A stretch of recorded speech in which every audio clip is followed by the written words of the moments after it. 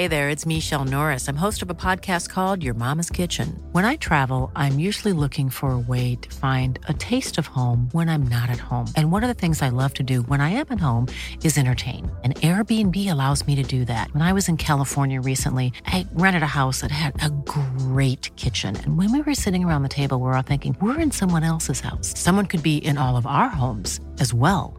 If you have a home, but you're not always at home, you have an Airbnb. Your home might be worth more than you think.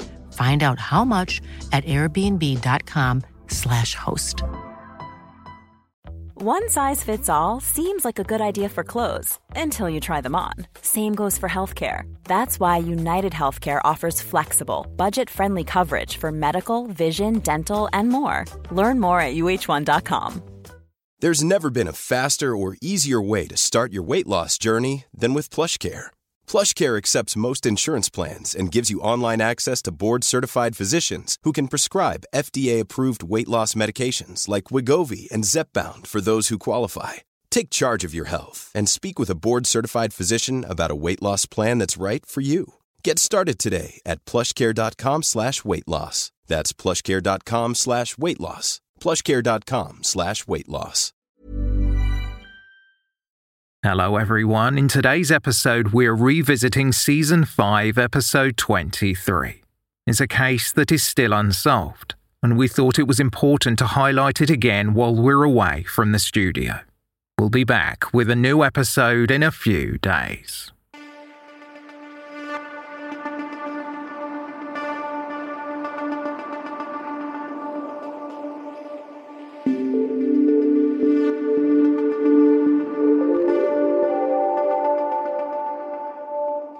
Welcome to Season 5, Episode 23 of They Walk Among Us, a podcast dedicated to UK true crime.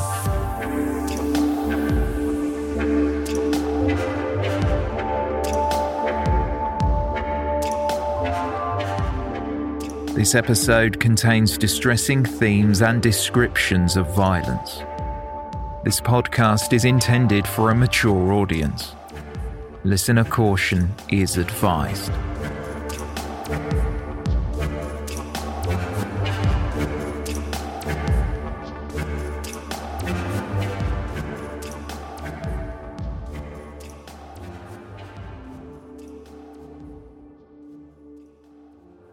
It was a typical room for a teenage boy in the 1980s.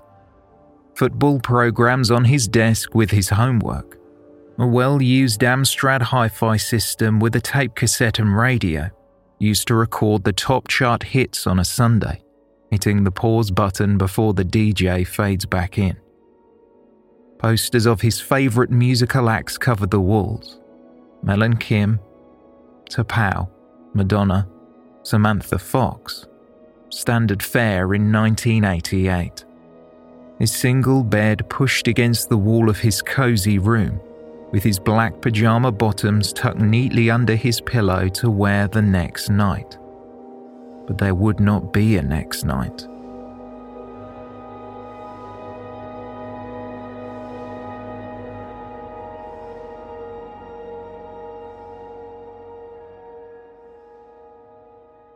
There was no school that day. Being a Saturday, Lee Boxall could do what he wanted, while his mother Christine was going to Bromley to visit her sick mother who she was looking after. 13-year-old Lindsay, Lee's sister, was spending the day at a friend's house. Lee's father Peter was going shopping in Sutton. That left Lee, who had plans to meet a friend Russell Clark in Sutton High Street. It was September 10th, 1988, and the weather was still pleasant. Lee got up later than the rest of his family. It marked the end of the first week back at school after starting a new term. When the teenager plodded downstairs in his pajamas and slumped into the armchair, still waking up, his father asked Lee what he was up to that day. Lee replied in a sleepy mumble, and his family left the house in Cheam, South London, to get on with their day. Lee got dressed in a Flintstones t-shirt, printed with a typical 80s black outline and touches of bright colours. The writing under the picture of Fred Flintstone read, "Big Fred Kahuna." Before he left the house, Lee put on his blue and green Swatch watch, faded black jeans and brown suede shoes. Lee and his friend Russell spent a few hours in the town chatting as they window shot. He told Russell that he was going to watch a football match at Selhurst Park Stadium, the home of Crystal Palace FC. Lee was an avid supporter of his hometown's football team, Sutton United. The club were not playing at home that day. Instead, the team were playing away in Lancashire. Unable to travel that far, but being a fan of the game regardless of who was playing, as an alternative, it is believed Lee initially planned to go and watch Millwall play against Charlton Athletic at Selhurst Park. The friends parted ways about 1 p.m, and a witness saw Lee again around 2:20 p.m. at the north end of Sutton High Street. He was outside of what was then a Tesco supermarket, which has since changed to an Asda. Based on the witness sighting, it is unlikely Lee was on his way to the football match. It was far too close to kick-off, which was at 3 p.m, and he would have had to get a train to travel there. Lee had not attended Selhurst Park football ground before. Perhaps the teenager was being cautious and decided to give it a miss. Around this time, his mother Christine was going to catch the bus home from her mother's. She considered popping to the telephone box to let her family know, but she did not want to miss the bus. Lee, at 15, was of an age where he was learning to make his own choices. Where he went in his free time was his decision. There had never been any cause to worry. He would always call his parents or be home for dinner in a timely manner. However, when Christine got home, Lee wasn't there as he usually would be.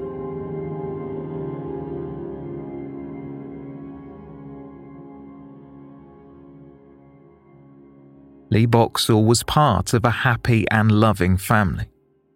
His mother Christine, a dinner lady, his civil servant father Peter, and his younger sister Lindsay.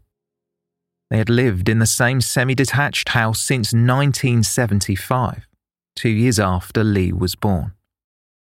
The town of Cheam in Sutton feels more like a village, surrounded by open green spaces, mock Tudor buildings, and a bustling high street, perfect for someone seeking a quiet life.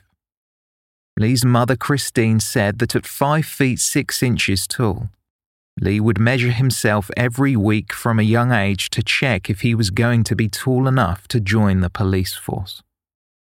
A teenager with some close friends and a crush on a local girl, sometimes Lee would make an effort to walk the neighbour's dog to have an excuse to pass by her house. The Boxall's home was unremarkable from the outside in, but the suburban street would later be filled with a turmoil that thankfully most of us will never know.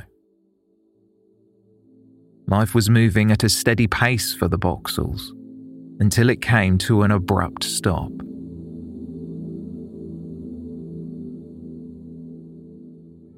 Lee neither returned home that night for dinner nor did he call.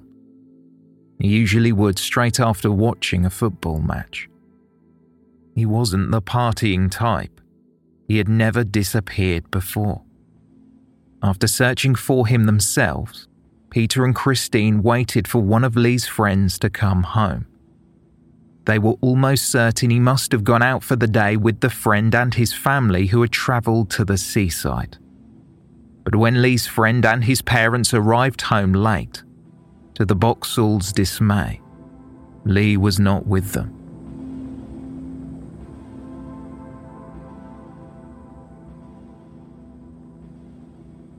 Lee's mother and father contacted the police in the early hours of the next morning. It had been warm all day, though it was approaching autumn. The Boxalls left their front door wide open, hoping their son would walk in at any minute. as if nothing had happened.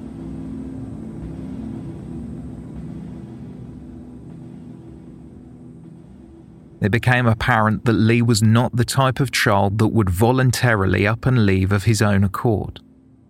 2 wage packets from Lee's paper round were left in his room along with £40 in cash, usually something a runaway wouldn't leave behind.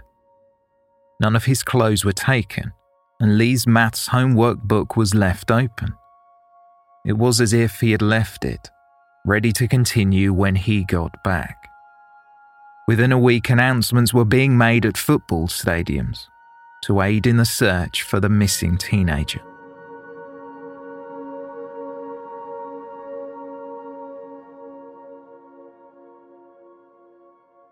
Three months would pass after Lee Boxall's disappearance. As Christmas approached, there was still no word and no breakthrough in the investigation. Christine spoke to a reporter for the Sunday Mirror. The worst thing is not knowing. We don't know whether he is alive or dead, but I can't help thinking he has been killed. Addressing the speculation that her son had simply chosen to leave, she said, "He had no reason to run away. If he did, I would say, but he didn't." Christine also talked about one of Lee's traits that made her feel he could have been abducted or tricked. His only fault is that he is too trusting. Someone gained his confidence. Lee's father, Peter, described what it was like looking for his son. "He is such a normal kid. I drive down the street and every boy I see looks just like him." Christine Boxall contacted Susie Lamplou's parents in order to get some advice, as their daughter had also disappeared over 2 years earlier. Diana and Paul Lamplou were kind and helpful, offering advice to the Boxalls. "I'd seen Diana Lamplou so many times on television after Susie went missing," Christine Boxall said, "but I never imagined I would suffer the same ordeal." Diana advised Lee's parents to try and do as much as possible themselves in the search for their son, and that's precisely what they did. But they struggled. The family of 4 were now 3. And Christine was finding it hard to adapt to everyday life. She would still set a place at the dinner table for her son. Sleeping was difficult when the mind won't pause. She had to take a sleeping pill every night so she could get some rest. But the medication only did the job until 4 a.m. Christine would say, "I lie there, and terrible things go through my mind. People tell me I should shut dark thoughts away. But how can you? It's such a wicked world."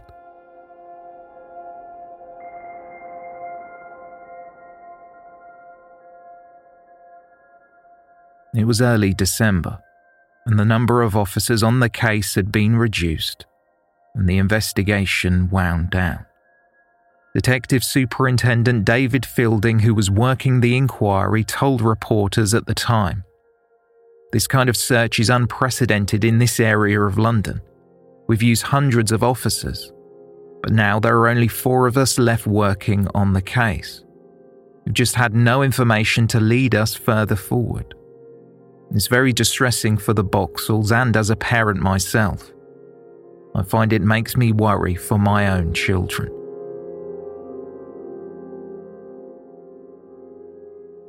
It was suggested to the Boxalls that they should spend Christmas away somewhere, but they couldn't bring themselves to leave the family home in fear that they could possibly miss the greatest gift that they could ever receive, Lee walking through the front door. That sadly did not happen, and they faced their first Christmas without Lee.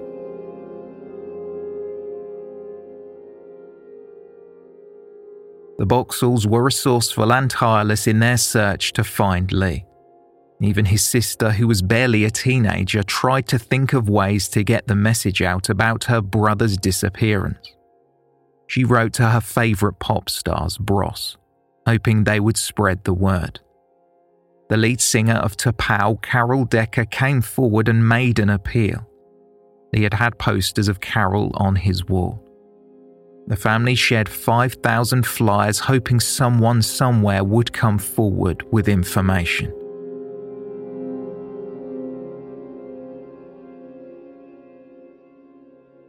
February 1989 brought Lee's 16th birthday.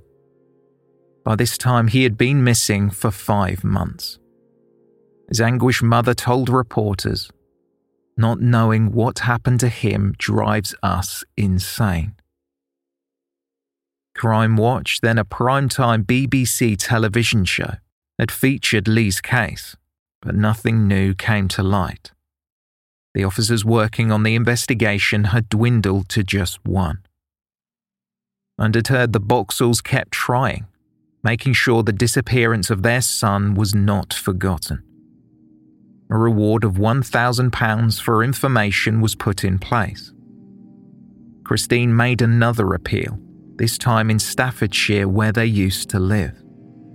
An old family friend and neighbour circulated the missing posters in the area.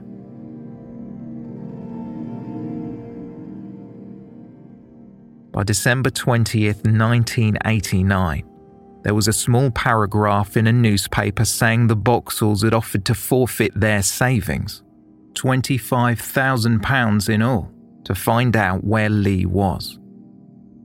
The Boxalls had struggled to get any column inches on the case. It seemed to be that the disappearance of the 15-year-old was not considered newsworthy enough at the time.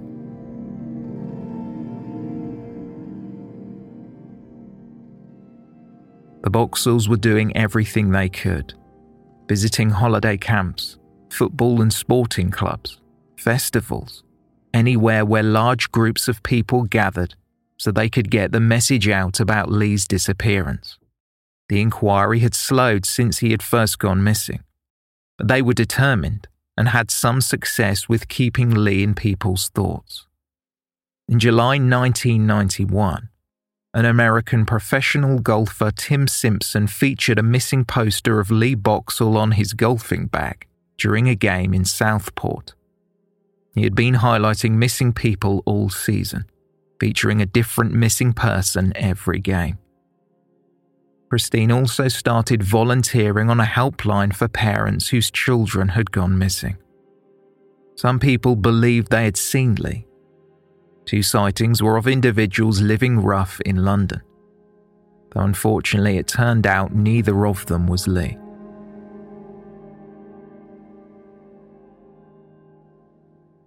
Photographs of Lee were displayed all over the Boxalls' home. His room was kept as it was when he left. His bank statements still landed on the doormat every month, each time the same. Nothing deposited, nothing taken out. Christine feared she would not recognise her son if she saw him. There was no way to know what condition he would be in.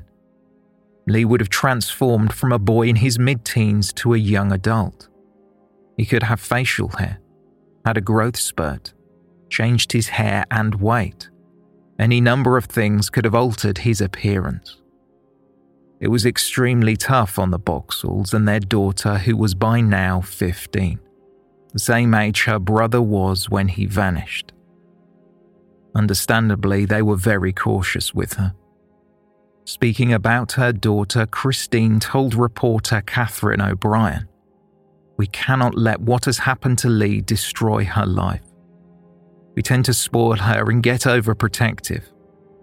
Every time she goes out, we worry. But she is very good and always rings us to let us know where she is."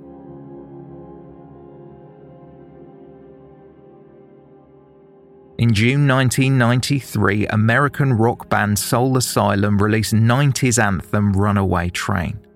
In the UK version of the accompanying music video, images of missing youths flashed on the screen. Amongst those was a photograph of Lee Boxall. In September of that year, a television program called Missing featured Lee's case. A month later, Princess Diana visited the Missing Persons Bureau at East Sheen in London. It just so happened Peter Boxall was there. He showed her how up-and-coming computer technology could automatically generate age progression on photographs, including one of his son, so the people looking had a more up-to-date picture of how Lee might look. Peter Boxall said, "We have to live in the hope that one day he will return."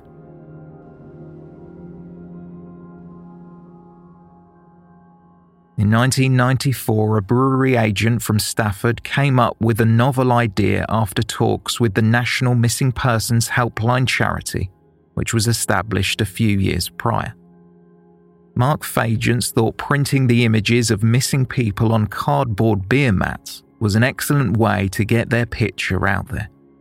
The first two missing people he wanted to raise awareness about were Lee Boxall and 13-year-old Sonia Forsyth, who hadn't been seen for 3 years since she had left home in Belfast during 1991. A case we will be looking to cover in the future.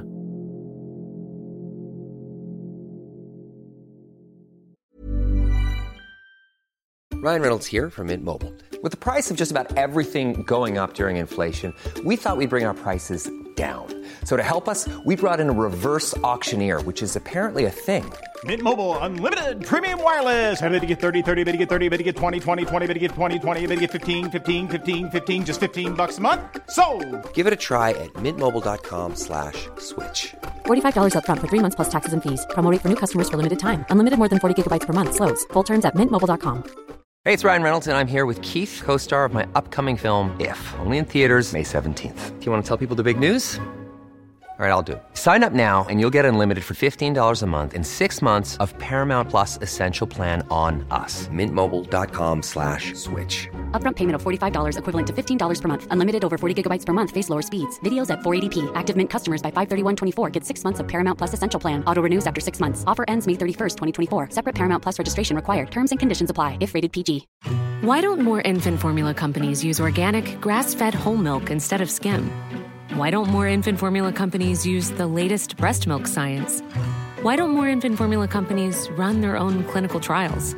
Why don't more infant formula companies use more of the proteins found in breast milk? Why don't more infant formula companies have their own factories instead of outsourcing their manufacturing? We wondered the same thing. So we made ByHeart, a better formula for formula. Learn more at byheart.com. This episode of They Walk Among Us is brought to you in association with Scent Air. Ever entered a seemingly perfect space only to feel like something was missing? That's where Scent Air comes in. With over 3 decades of experience, Scent Air leads the scent marketing industry, scenting resorts, retail outlets, event spaces and more, partnering with major brands like Westin Hotels and Snap Fitness. Chances are you've already encountered their fragrances firsthand, and now Scent Air is offering you a luxury fragrance experience in the comfort of your home. Visit scentair.com to explore their online store and infuse your spaces with unforgettable scents. Scent Air diffusers are sleek and fill your space with vivid fragrance for up to 300 hours, and the Scent Air app lets you schedule your fragrance and control your intensity right from your phone. What's more, all of Scent Air's more than 60 fragrances are phthalate-free, cruelty-free, safe for families and EcoVadis certified sustainable. Differentiate your space with scent. Try luxury home fragrance trusted by the pros by going to scentair.com and using promo code AMONGUS for an extra 25% off your first order. That's promo code AMONGUS for an extra 25% off your first order at scentair.com. Sadly, the investigation into Lee Boxall's disappearance seemed to go quiet for many years. However, his parents were still active and spending a lot of their time helping people in a similar position through the charity Missing People.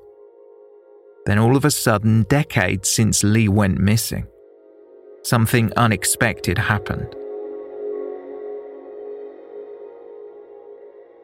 St Dunstan's Church in Cheam is just 1.3 miles on foot from what was then the Tesco supermarket on Sutton High Street, where Lee had last been seen.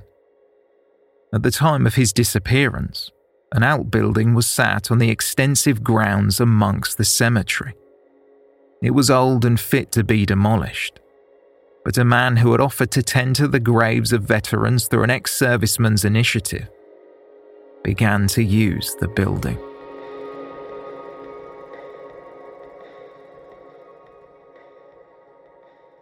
William Bill Lambert, in his 50s, had made use of the long-forgotten structure. He had not been in the army long. Lambert had been called upon for national service, but in his late teens he was thrown out because he was caught impersonating an officer while trying to charm a woman. Not long after, when he was 20, Lambert worked for a refuse company, and around this time he met a 15-year-old girl. The pair went on to marry and have a family. With his children now adults, Lambert became groundsman and gravedigger at St Dunstan's Church in Cheam. The outbuilding on the church grounds was not used to simply store gardening equipment. It became an unofficial youth club in the mid-80s. Teenagers and some younger children had dubbed this building the Shed. It was a place to hang out with friends. They would experiment with drinking or smoking, like a lot of children at that age do. The teenagers wanted to get away from the prying eyes of their parents, but in doing so, it gave paedophile predator William Lambert an opportunity to prey on vulnerable children. It was long after Lambert's crimes, but in 2009, when a victim of the abuse, Kerry Carter, found the courage to come forward after counselling, the wheels of justice started to turn.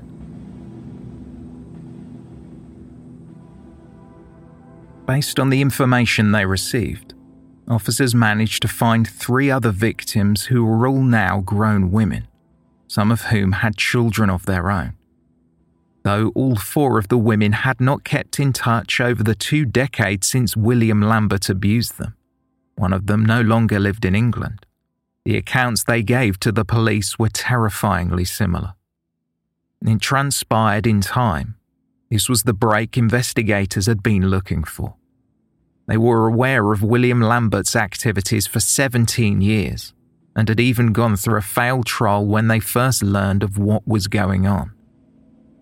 While waiting for the legal proceedings to begin, William Lambert's counsel managed to get his client conditional bail, which meant he was able to stay at home, although he was neither allowed to visit St Dunstan's Church nor make any attempt to contact his accusers.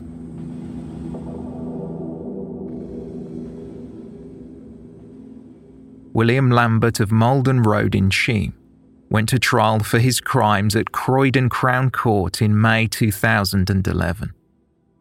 On his way into court, the 74-year-old used a walking stick and tried to hide his face with large sunglasses and a tweed hat. He held a piece of white paper over his mouth, attempting to disguise the lower half of his face. He pleaded not guilty to all charges, but refused to take the stand in his own defence. Through his counsel, he claimed the accusations were a malicious fabrication. The court heard from the victims of the abuse. They were then girls aged 11 to 15. The crimes were said to have occurred between 1985 and 1990. One woman told the court of an awful incident when she was 14 and in a very vulnerable position. She feared she could be pregnant. Being extremely worried that her parents would find out, she told a friend about her situation.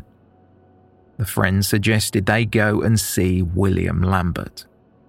He had manipulated children, convincing them he was a warlock with magical powers.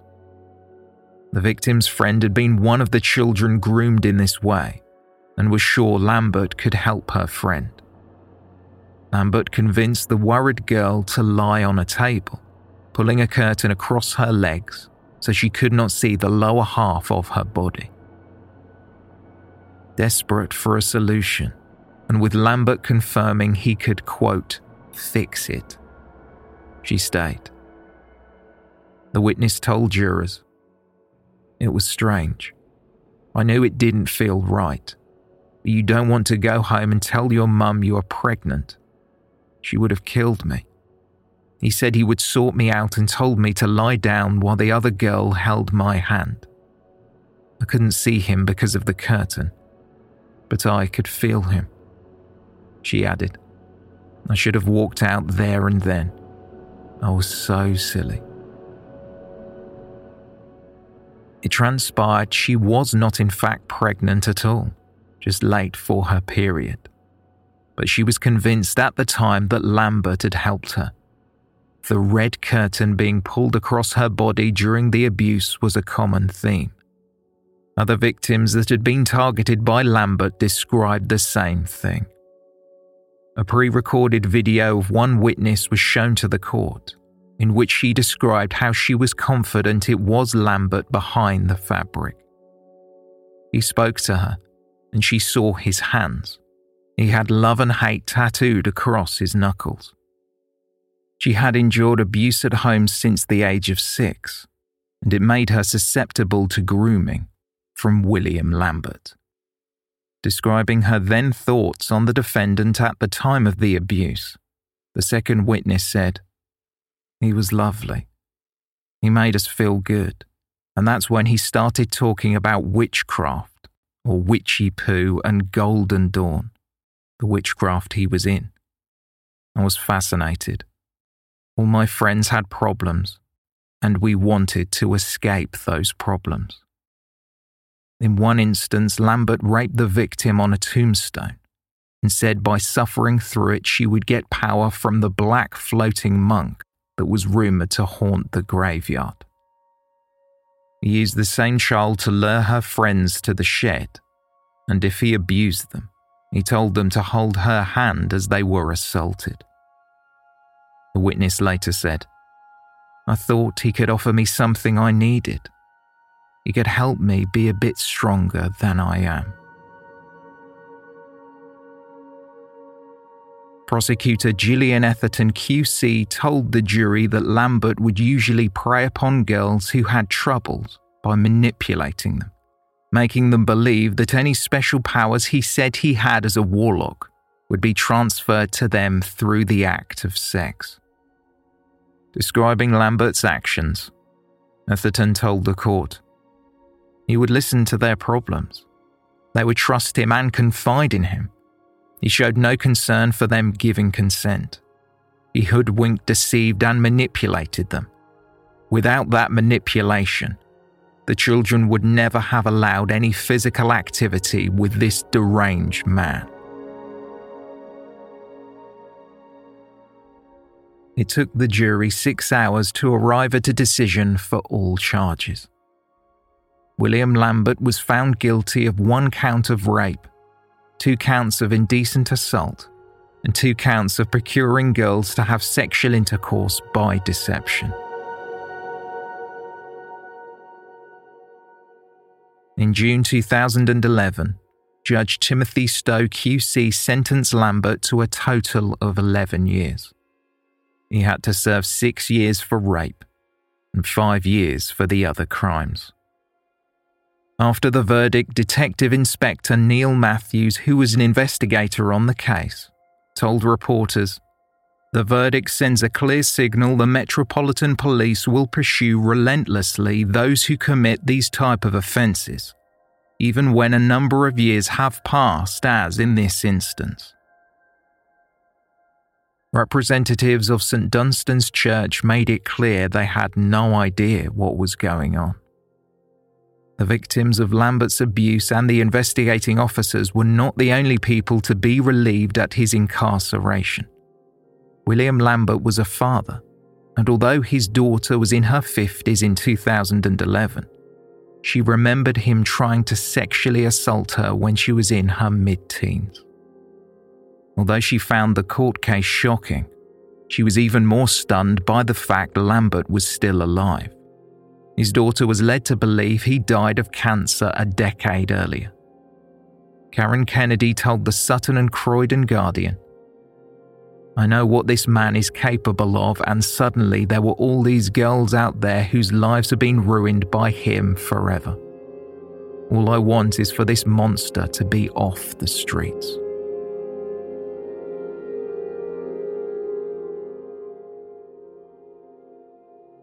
That same year, in 2011, Detective Inspector John McQuaid from the Metropolitan Police reviewed the case file on the 1988 disappearance of Lee Boxall. He came to the conclusion the investigation should have been treated as a murder, not as a disappearance. Despite his beliefs, the investigation was still handled as a missing person inquiry, though McQuaid pointed out there was little evidence Lee was still alive. In fact, there was no evidence, and since the news was unearthed at the shed that there was, quote, known paedophile activity amongst a group of offenders in the Cheam area at the time Lee disappeared, officers in the Metropolitan Police Force had a strong theory about what could have happened to Lee all those years before. Though it was not considered Lee had been the victim of a sexual assault, detectives believed that the teenager had spotted something he shouldn't have. Detective Inspector John McQuaid told a correspondent for the BBC, "Lee used to go to the shed, and there is a theory that he may have seen something that may have led to him losing his life. Although shy and a bit socially inept, he was a strong little character. If he had seen it, he would have stood up to them. I think he was a victim of circumstance that afternoon." Detective Chief Superintendent Guy Ferguson, Detective Inspector John McQuaid and Peter Boxall gave a press conference. Further to that, there has never been any positive sightings of Lee at that football game or any other. And we now believe that he would have gone back towards Cheam to the place known as the shed within the grounds of St Dunstan's Church, and we've now evidenced the fact that he did used to go there. We feel that on that afternoon or that evening that Lee came to some harm there, and since that day he or his body have never been found. £20,000 was offered as a reward for further information. A renewed appeal was broadcast on BBC's Crime Watch in March 2013, with the specific mention of the shed. Calls came in from adults who were children in the late 80s and early 90s and attended the unofficial youth club. Detective Inspector John McQuaid again spoke with the BBC about what information they had received, and said a victim of abuse that occurred all those years ago who had never reported it before spoke up. But despite the helpful calls about the shed, no one claimed to know for sure what had happened to Lee that day. John McQuaid went on to say, "I think there is still somebody out there who must have been there, who saw what happened. People who used to go there in 1988 could be parents themselves now, who have children of Lee's age when he went missing, and we appeal to their consciences."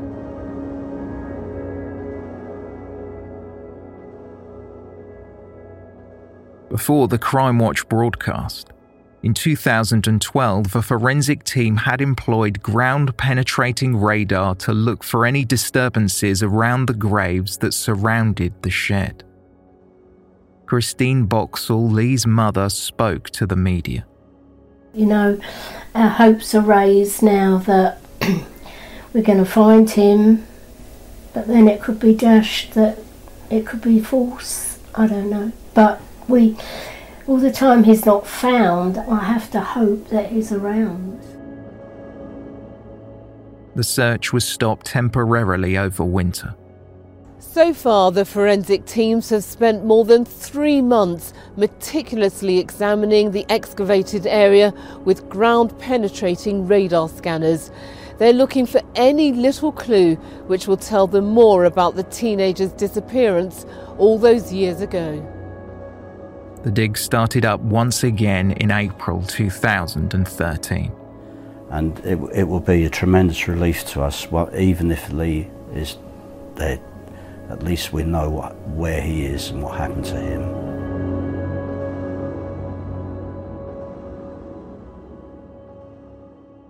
It was one of the most comprehensive forensic archaeological digs that the Metropolitan Police Force had ever undertaken. It cost the department £1 million, and they spent a year excavating St Dunstan's churchyard. But no trace of Lee Boxall was ever found.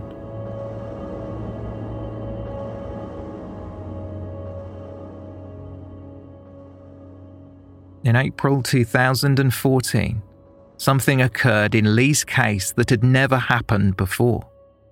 Several arrests were made, although the suspects were not named in the press.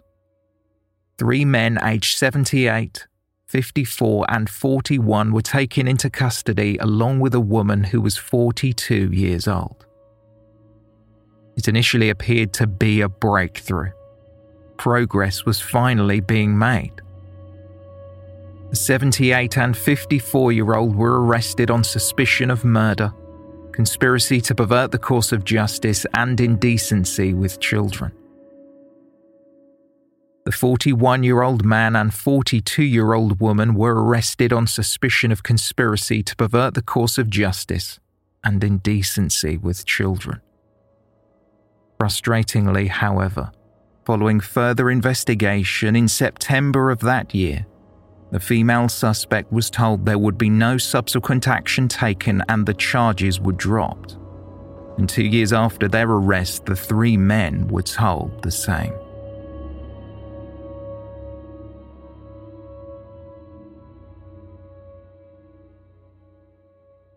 Lee's father, Peter Boxall, released a song with the Missing People Choir called Where Is Lee? During a Missing People carol service hosted by newsreader and journalist Sir Trevor MacDonald. They performed the song in December 2013 at St Martin in the Fields Church in Trafalgar Square. Peter Boxall said the idea for the song came to him in a dream. He was inspired by volunteers for the Missing People charity, who encouraged him to have singing lessons. Some of the lyrics in Where Is Lee read, "In my dreams, I see your face, walk with you, hold you safe, close my eyes, and think of you, until the day I die, I see you again." The Missing People Choir performed the song in 2017 on the television show Britain's Got Talent. They did so well they made it to the final and brought more awareness to the charity and the missing loved ones they were so desperate to find.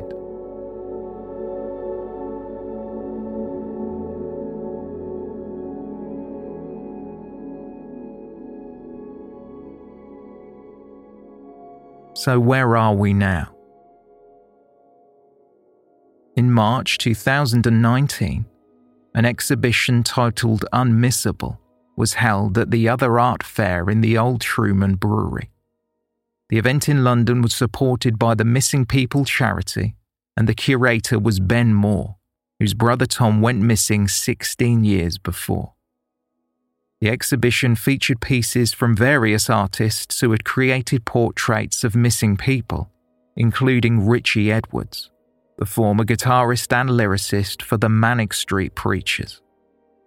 Artist Amy Florence admitted her detailed picture of Lee Boxall. It was created from a photograph taken just a few months before he went missing. It occurred to me that his family have had to live with kind of all the questions of where he's gone and what might have happened to him for 30 years, which he went missing actually before I was born. And that to me I found very moving. All profits from the sale of the art pieces went to the Missing People charity.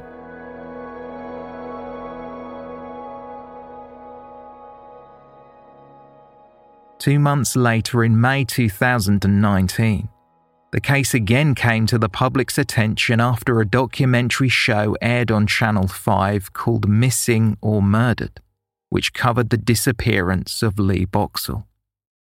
a woman with the back of her head to the camera, given the false name of Sally, said she attended the shed around the time Lee went missing. Approximately 2 weeks after his disappearance, she claims to have seen a mattress propped against the wall in the shed, which had a large dark mark on it, a colour that resembled blood. She told the makers of the TV show, "We were invited into a private place and told quite blatantly that Lee was not going to be seen again, that Lee was dead and that he was buried most likely in grassland not far from the shed."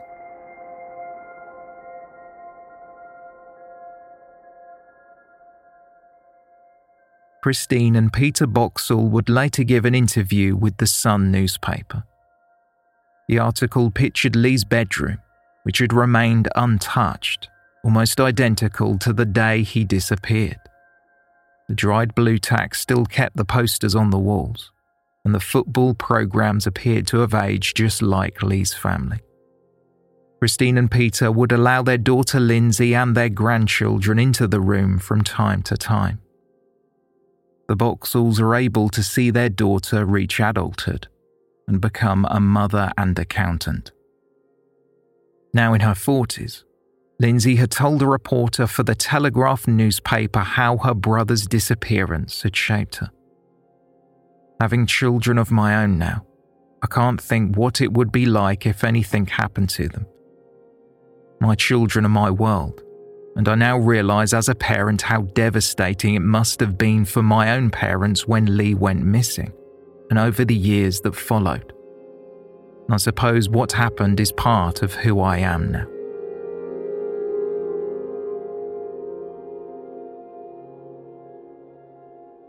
Lee Boxall's bedroom is like a time capsule, though everything around it has moved on. The Boxalls' feelings for their son haven't changed since 1988. In May 2019, the Boxalls spoke to Sun reporter Holly Christodoulou. Peter said, "If we were to go and Lee came home, what would he think or do? He would think we don't care anymore. We're scared we would never see him again." Christine and Peter have been searching for their son almost half their lives. They are desperate to know what happened to him. It is believed that the answer to Lee Boxall's disappearance might be known by a small group of people who went to the shed, the makeshift youth club at St Dunstan's Church in Cheam. It is likely the police have heard plenty of rumours, but not enough evidence to bring charges yet. In September 2019, Detective Inspector John McQuaid made another appeal for information to that group of people who might know more. Your evidence would confirm Lee's presence at the shed and help to identify his assailant. I believe that Lee was assaulted by one person and that they had help from one or more others to dispose of his body and or cover up his death. I would appeal to those people to come forward and confirm this and help us locate Lee's body. I accept and wish to make it clear that it may not have been the intention to kill Lee, and that your role in assisting the main attacker will be taken into account. But you have to take responsibility for your actions and face the consequences before it's too late for Lee's family. Someone knows what happened to Lee and where his body is buried.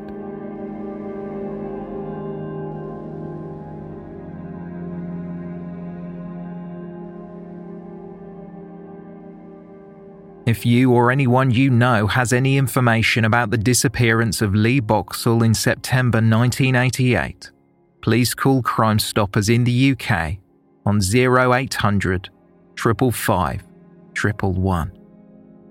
To find out more about the Missing People charity, including how to donate, volunteer or to download and share posters of missing people, visit missingpeople.org.uk.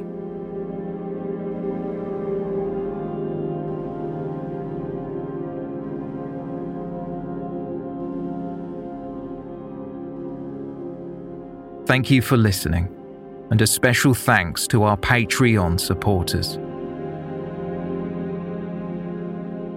For more information on this episode, please see the show notes or visit our website, theywalkamonguspodcast.com.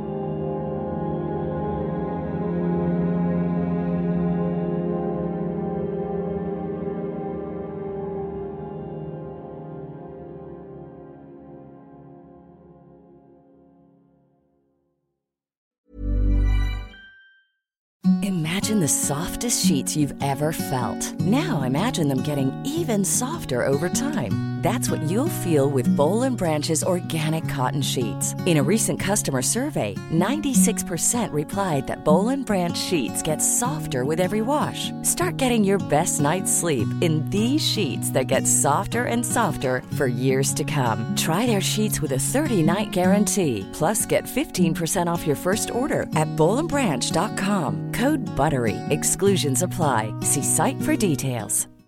Why don't more infant formula companies use organic, grass-fed whole milk instead of skim?